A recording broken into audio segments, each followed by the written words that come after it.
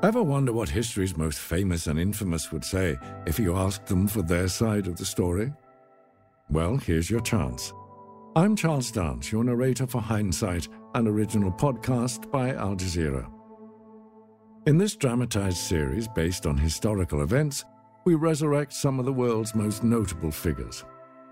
And in the world of football, there's a lot to choose from. In this episode, we meet Andres Escobar, the Colombian football player who appeared to have been born under a lucky star, until he made a mistake in the 1994 World Cup that would cost him his life.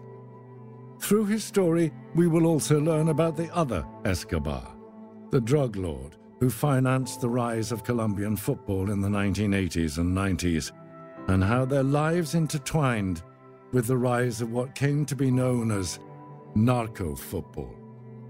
Fans nicknamed Andres Escobar the gentleman for the sportsmanship he showed on the pitch. But in hindsight, it's hard to imagine how any footballer, no matter how humble, could have escaped the violence that was the Colombian cocaine trade of the 1990s. Hindsight, you've heard of them. Now it's time you hear from them.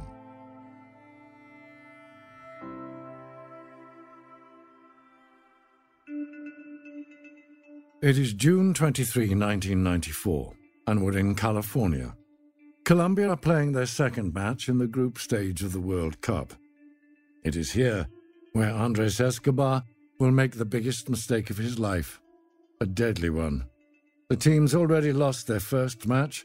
If they lose to the United States, they're essentially out of the tournament. A lot on the line for Colombia here. A lot on the line here. A lot indeed. The pressure was on, and it was getting to them, including Andres Escobar. And Colombia score on their own goal! Especially Andres Escobar. The Colombian defender had stretched out his leg to block a dangerous cross from an American player, but in doing so, he accidentally kicked the ball straight into the back of his own net. And the United States reap the benefit. They now lead Colombia 1-0. My God, what have I done? I lay there on the pitch, my hands holding my head, knowing the whole world was watching. Oh, what a disgrace for Colombia's star defender, Andres Escobar. I finally stood up. I had to be positive. Move on. Make the next play. It was only the first half. We could still win. At least I had hope we could. But my teammates' faces were full of worry. I looked at our manager. He looked as if he might cry for the second time that day. We had to win. Colombia didn't just have to win to save face. They'd received death threats, and they knew they had to win to save their own lives. Such was the life of a football hero in Colombia in those days, of drugs, money, and violence. Such was the life of Andres Escobar, although it didn't start out that way. I was born on March 13, 1967, in the city of Medellin, Colombia. It's in the Andes Mountains. Our city was all hills and valleys. The poor, and there were plenty of them, lived in slums in the valleys. We lived in the neighborhood of Calasanz. My father was a banker and was able to give my family, my mother, my older brother Santiago, and my sister Maria Esther, and me, a good life. A middle-class life. I had the best mother in the world. Her name was Beatriz. You know what Beatriz means in Latin? Brings joy. That was her. Some of my earliest memories are of me with my mother at church. We went every day. Glory to God. My parents sent us to good schools. I was grateful and worked hard for good grades. And, of course, I played football. Yes, I'm coming. Just tying my boots. Everybody played football when I was growing up. This was Colombia. Rich, poor, from the hills or the slums. Everyone played. But I was obsessed. I played for the school team. The coach just said I was natural. I don't know about that, but I did have a knack for controlling the ball. Coach, is this right? Yes, I am using my left foot. Being left-footed allowed Andres to initiate the game from the back. It was an advantage he excelled at as a defender later in his career. Even at the age of 10, I practiced and practiced. I was what you call a technical player. Technical players excel at dribbling, passing, and shooting. They can make plays happen all over the pitch and often play more than one position. This is different from tactical players who excel at the overall game strategy. A good team has a mix of both. I've always liked being a defender, but in those early years, I also liked to attack and to score. I'll play as a striker, then switch back to defender. Want to try that play we talked about? I've been working on my headwork. When we couldn't get to a field, we played right in the street. The goalposts are those two cars, yes? There'd be something like 10 of us kids and teenagers playing football in between parked cars and through narrow alleyways. It's funny how the chaos of the street actually taught us control. Football was a national obsession in Colombia, a point of pride intertwined with the country's often violent history. But that didn't show up in international results. After a decade of civil war in the 1950s, Colombia qualified for the World Cup in 1962. But it wasn't until the 1980s that Colombian football began to be recognized. Andres Escobar would be part of that, as would the other Escobar, Pablo Escobar, one of the most powerful drug lords in history. They weren't related, but they shared the same hometown, Medellin. Their paths were already running in parallel when the footballer was a teenager, and they would cross again before too long. By the time I was 16, I was seriously considering a career in football, just like my older brother Santiago. He played for a local team in Medellin, the Atlético Nacional. After the games, my brother and I would make our way down from the stadium near our house. Sometimes we drove through the slums. I thank God for our blessings, brother. Look at this. Shacks for homes. No trees. I don't think they even have electricity. But look at that pitch. Lots of light there. They don't have much here, but they have football. Back then, in the mid-1980s, there must have been a good dirt pitch in every poor neighborhood in Medellin. They were flat and kept clean. Lines were painted on the ground, and they had proper nets and lights. Kids would show up to play in bare feet, but there were good quality boots waiting for them. The person behind many of those pitches in Medellin in the 1980s was none other than the king of cocaine, Pablo Escobar.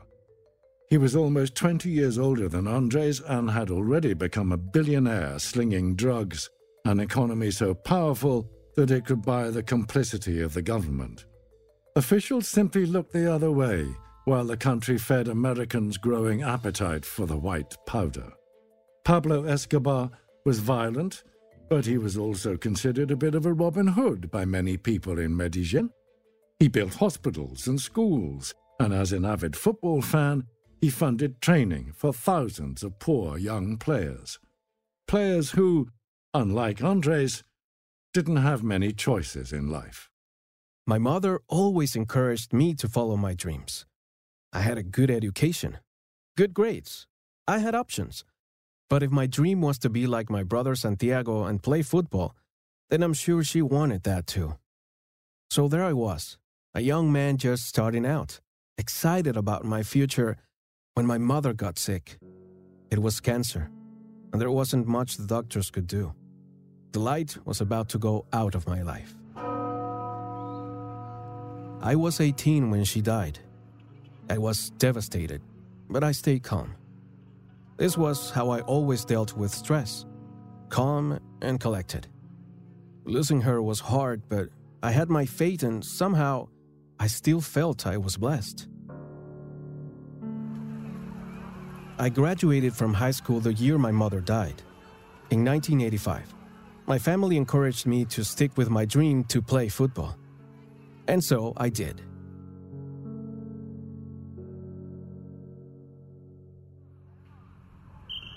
Hello, my name is Andres Escobar. I'm here for the tryouts. I tried out for the Medellin team, Atlético Nacional, the next year, and they accepted me. Well, just to train with them, not playing any games. It was an honor nonetheless.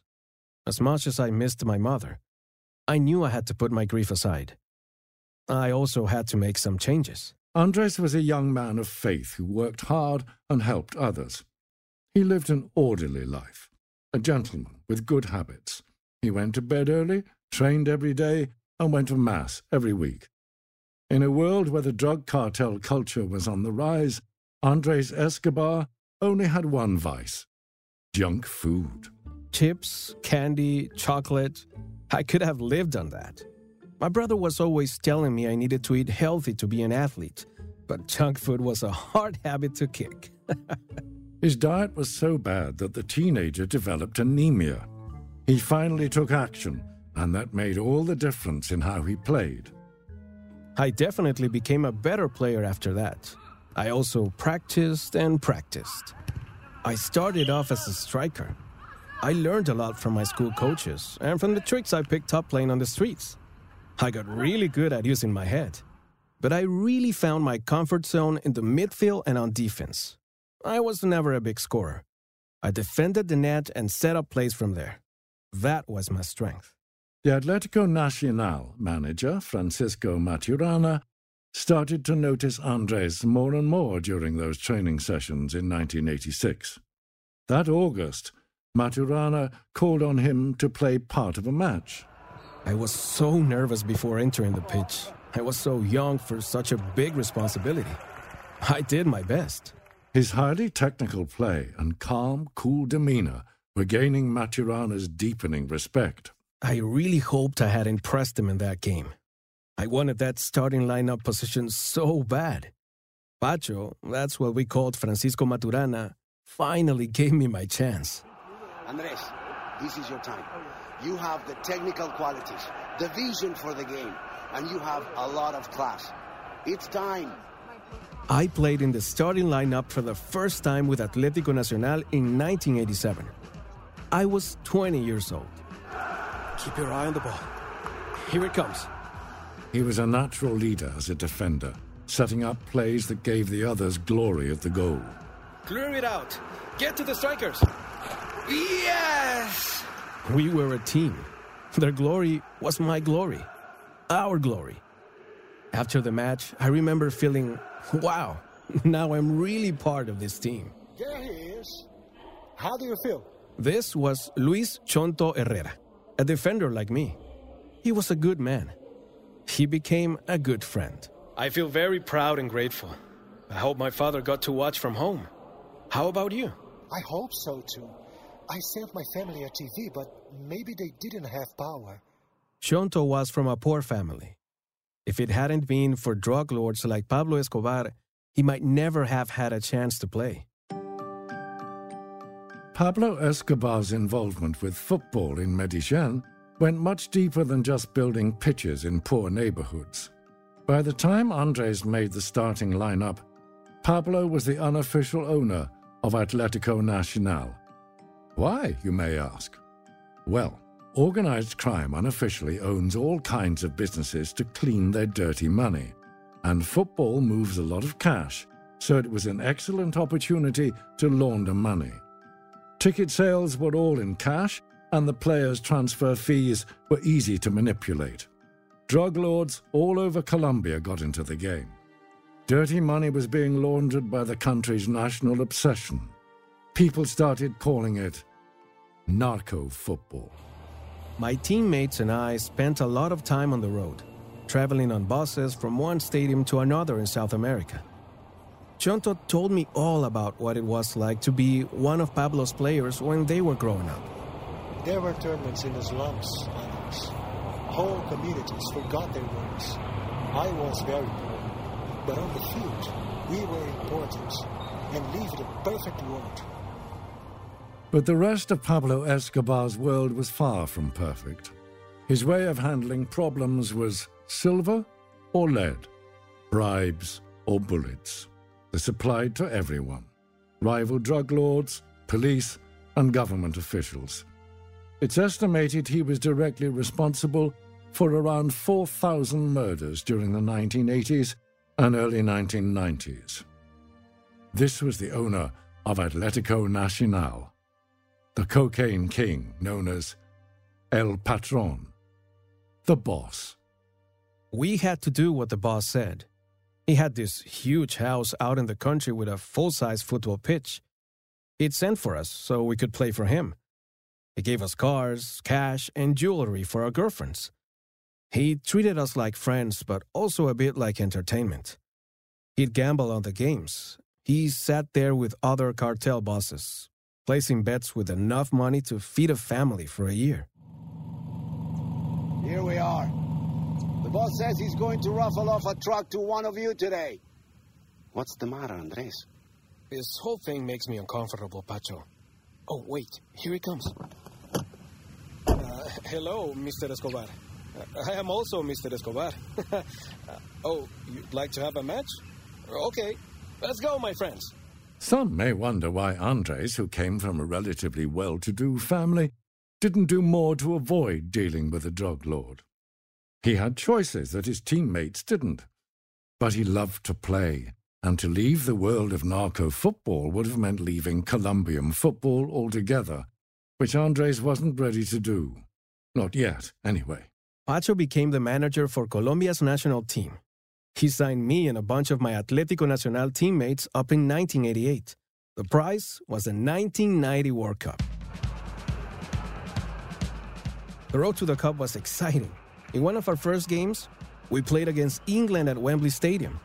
It was easy to remember that match. I scored my first international goal there. Okay, Andres. Focus. Just watch that ball. Use your head. Here it comes. You can do this. Goal for Colombia! And that's a header from Andres Escobar. I liked using my head.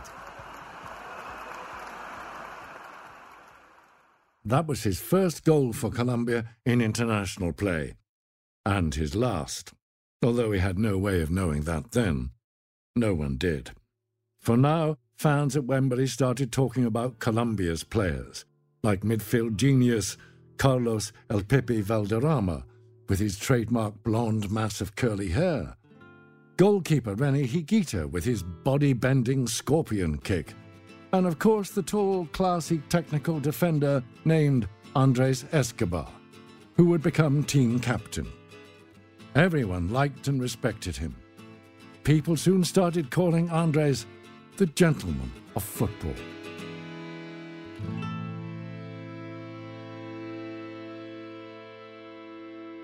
By 1989, more than 2 years into my professional career, we achieved what no one would have thought possible for a Colombian team. We made the finals for the Libertadores Cup, the highest competition for clubs in South America. There was so much public interest in the match. The final against Paraguay's Olimpia had to be held in the capital, Bogotá, because our stadium in Medellín was too small. We tied, which meant that the champion would be decided by a penalty shootout. I took the first shot. Yes! In the end, 9 shots had to be taken to decide the match. The winner came from my friend, Leonel Alvarez. Leonel! Sí! Sí! We are the best in South America now! Ha! Ha! Ah, Pacho, what do you think about that? I think the boss is going to be happy. And I am sure he's going to want to see us. I guess the look on my face changed because Pacho said, I understand your discomfort with this, Andres. I really do. But this money makes a big difference. We have a chance to make a real impact on the world of football as well as on Colombia. And I want you to be part of that. In November 1989, Atlético Nacional played their biggest rival, América de Cali. They were owned by the Cali cartel, Pablo Escobar's biggest rival. Atletico were favored to win, but one of the referees nullified one of their goals, and Atletico lost. People used to bet on our games, so everyone thought the Cali cartel bought off the referee. I remember the look of absolute fury on Pablo Escobar's face when I looked up at him in the stands. The name of the referee was Alvaro Ortega. He was shot and killed a short time later outside a hotel in Medellin. Football officials started to refuse to arbitrate matches. The Copa America Championship of 1989 had to be cancelled. I was anxious and worried, but I knew I could do nothing. After all, Pablo Escobar was El Patron. So I just tried to live the best I could in my own way. Ah, hello, little one. Any trouble with the cars today? There was a little girl, maybe 6 or 7, who watched our cars at the stadium parking lot in Medellin. She was a little like security. She would watch our cars in exchange for a bit of money to help her family. Oh, no. Is something wrong? Your face is so swollen. Oh, you poor thing. Come with me. She looked like she was in so much pain. But I knew just who could help. An angel named Pamela. Pamela, I have a patient for you. Pamela was my fiancée. She was beautiful and kind. And lucky for this little girl, a dentist. I was so in love with Pamela. Buenos días. You deliver to Medellin? Yes? Excellent. I will take a dozen of the pink roses, please. Every time the team went on the road, I'd find a florist and send Pamela flowers. Do you have a card? Thank you. I feel very happy to share my life with you. Love, Andres. I always had a picture of her with me. I kept it in my Bible, alongside my favorite photo of my mother, my 2 angels. Pamela and I planned to marry in a couple of years, in 1994. I really did feel so very blessed. Andres was beginning to bask in the glow of the golden generation in Colombian football. But he'd only get 4 years of it. I missed Pamela, of course, but I was never lonely on the road. I had too much fun with my teammates. I liked to joke around a lot and talk into the night. Open the door, Lionel. I know you're awake. I won't stay long, I promise. Maybe a couple of hours and then I would let you sleep. We had so much to look forward to. Colombia qualified for the 1990 World Cup. We were going to Italy. I can't believe we are standing here, my friends. It was the first time in nearly 30 years that Colombia had qualified for the World Cup. Our match against the United Arab Emirates was such a joy. Come on, Carlos. Kick to the other Carlos. Yes, that's what I'm talking about. Come on, Carlos. Show the world what you can do. Goal! We won, but then lost against Yugoslavia. We tied against West Germany and qualified for the round of 16, the knockout stage. Next up, Cameroon. Come on, guys. It's huddle time. The forwards can't break through. What do you think, Pacho? Well, Cameroon can't break through either. We're evenly matched, that's for sure. No score, and the time is almost up. It's going to go into extra time. He was right. We went into extra time. Just hold the line of defense. No! It's something to see. A line of star strikers coming at you down the field like that. But I knew what I was doing. Plus, my height was an advantage when I was one-on-one with another player. But Cameroon was on fire that day. They scored, and then scored again. They beat us 2-1. We were out of the tournament, but we were still very proud. Right after we left the World Cup, I got a chance to play for a Swiss team. I was there for 6 months.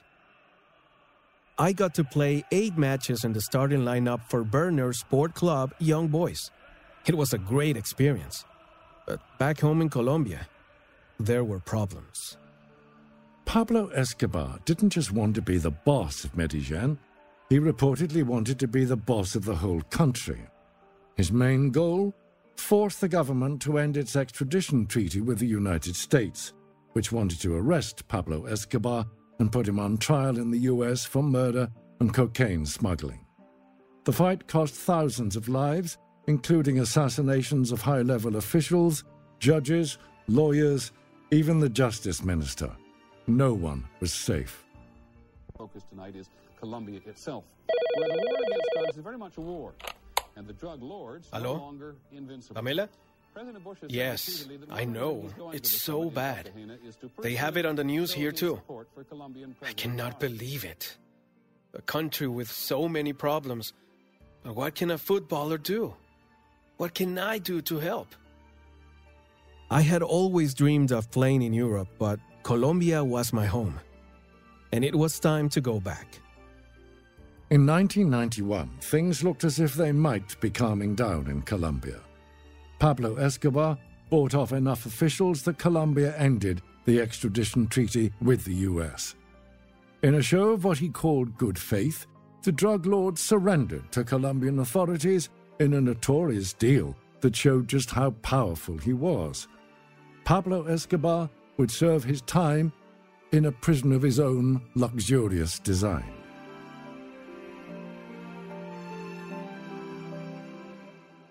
The prison was called El Catedral, but this was no prison. This was a mansion overlooking Medellin. I don't want to go, Pamela, but I have to. Pablo Escobar still controlled Atletico, and I was a star player. And by now the captain of the Colombian national team. I had to go.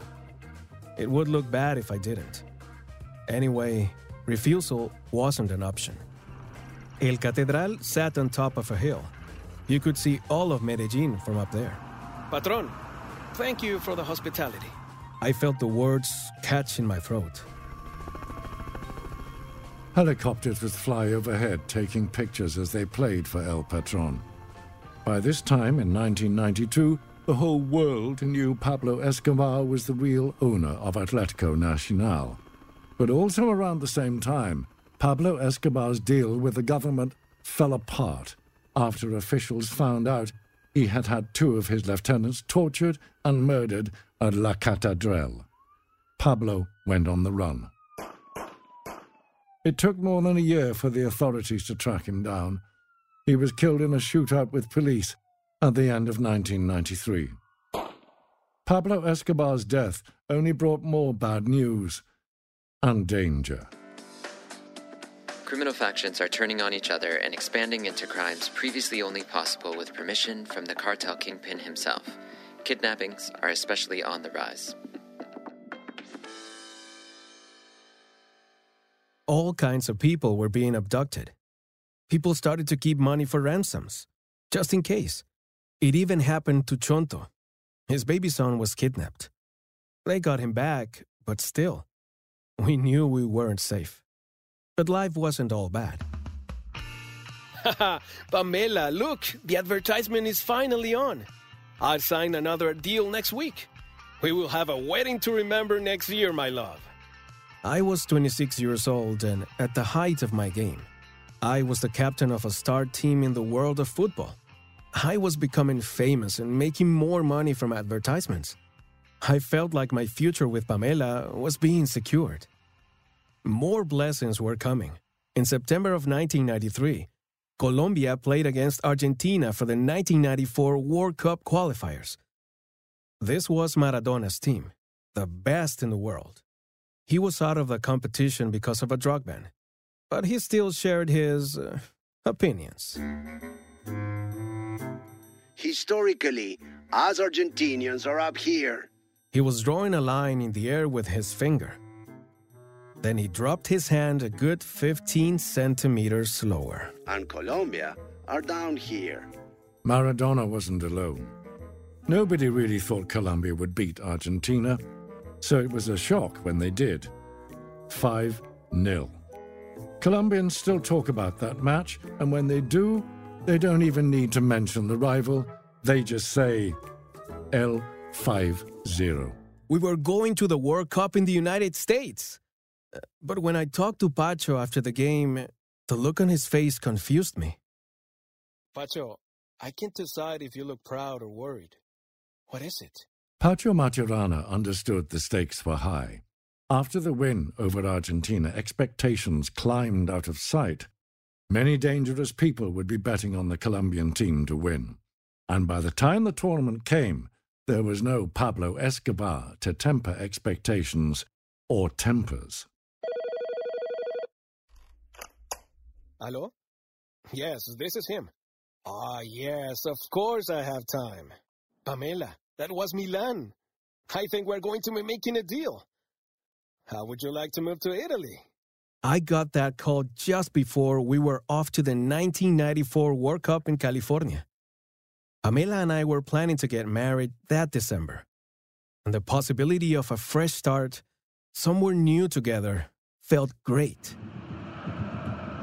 And here comes the Colombian team, the team of coffee and cocaine, am I right? The American media could be rude, but we just kept our head in the game. We had a solid team. Even Brazil's Pelé said he thought Colombia could win the World Cup. In Colombia, the betting was on. The same gangs that ran the drug trade ran the illegal gambling circuits too. The Colombian team went into the World Cup as a favorite, and there was a lot of cartel money riding on the outcome. Win or lose, but especially win. We got off to a bad start. We lost to Romania in our first match. We just couldn't score. Our spirits were low and fear was keeping us down. Remember Chonto Herrera, the one whose son had been kidnapped? Well, after the match against Romania, he got word from home that his brother had been killed in a car crash. He didn't believe it was an accident. He wanted to go home. You must stay. The country depends on you, Chonto. I stayed up with him that night, keeping him company and keeping his spirits up. This is our one shot at the World Cup.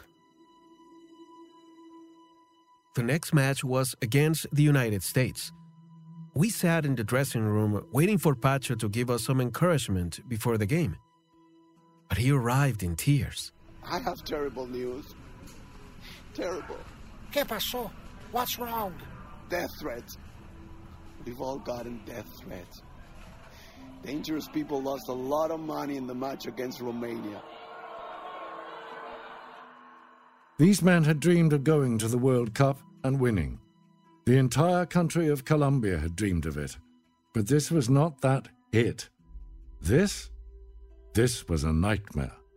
Everyone started calling their families back in Colombia to make sure they were safe and to tell them to hide. One of the players, Barrabás Gómez, had a particularly bad game against Romania.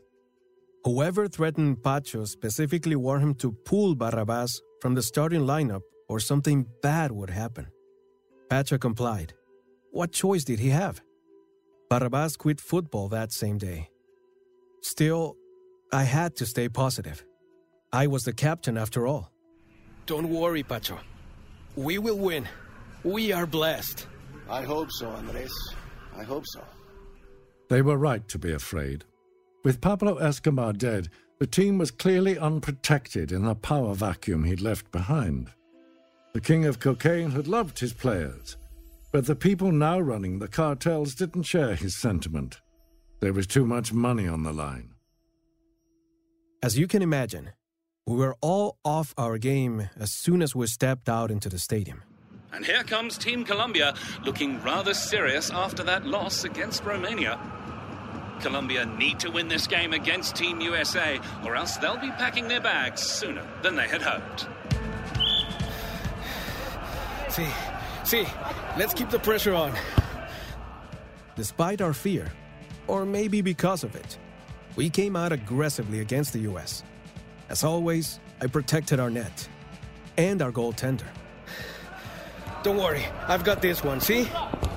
Cleared it. We kept up that pressure for 22 minutes, but our forwards couldn't break through. That's when it happened. The ball was in our zone. You've got this cross, Andres. Don't worry. I stretched out my body, lunging for the ball, and made contact just in front of our net. Just like I'd done a million times before. Only this time...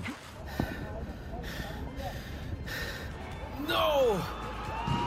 Oh, no! A devastating mistake by defender Andres Escobar. I still can't explain it. Instead of clearing the ball, I kicked it straight into our own net. The US would go on to add another goal before Colombia got one back in the final minute of play. And then it was all over for Colombia. It was 2-1 for the United States. Technically, Colombia still had a tiny mathematical chance of making it into the next round, but as their fans would later say, it would have taken a miracle, and they were all out of those. Back in Medellin, Andres' nephew was watching. He turned to his mother and said, Mama, they are going to kill Andres for this. Once we were out of the competition, many of us players decided to go home. Even with the death threats, my family was really worried. I know it's dangerous, Papa, but I want to go back to Colombia and face the consequences of what happened. I knew gamblers had lost a lot of money on the game, but I was more worried about the spirit of Colombians. I decided to write them a letter of apology and arranged it to have it printed in a local newspaper. Life doesn't end here. We have to go on. Life cannot end here. No matter how difficult, we must stand back up. Let us please maintain respect. My warmest regards to everyone. It's been a most amazing and rare experience. We'll see each other again soon, because life does not end here. Ever hopeful, ever the gentleman. But despite agreeing with his teammates that they should keep a low profile, Andres Escobar not only wrote a public apology, he also decided to go for a night out in Medellin, a city with one of the highest murder rates in the world at the time. Oh, hello, Pacho. Hello, Andres. It was a good piece in the paper. But please, keep a low profile. Stay at home. The streets are dangerous. No, I must show my face to my people. It was a terrible risk, and in hindsight, a terrible decision. In the early morning hours of July 2nd, 1994, Andres went out. Thanks for tonight, my friends. This cheered me up. See you soon. And then, that's when it happened. Some guy started mocking me as I got into my car. Thanks for the own goal. I am sorry. I know you're disappointed. But it was an honest mistake. Two of the men shouting at Andres were a pair of drug-dealing brothers, Pedro David and Santiago Gayan Henao.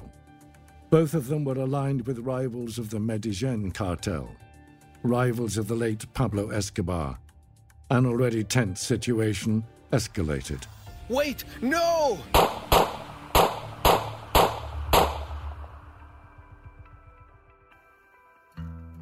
Andres died after being shot 6 times. The country was outraged. The government carried out one of its biggest manhunts since the search for Pablo Escobar. They tracked down 3 men. The 2 drug-dealing brothers got off scot-free. Their driver, the shooter, was sentenced to 43 years in prison. He served 11. He always insisted he didn't know he was shooting the Andres Escobar. More than 100,000 people attended the funeral. After Escobar's death, the other players of the national team hired bodyguards. Many of them quit. You know what El Pipe said? If we have to die because of playing football, then it is not worth playing it anymore. But if I had known what would happen, would I have quit? I always thought football was such a good way of life. I thought it would bring our country peace. I really did.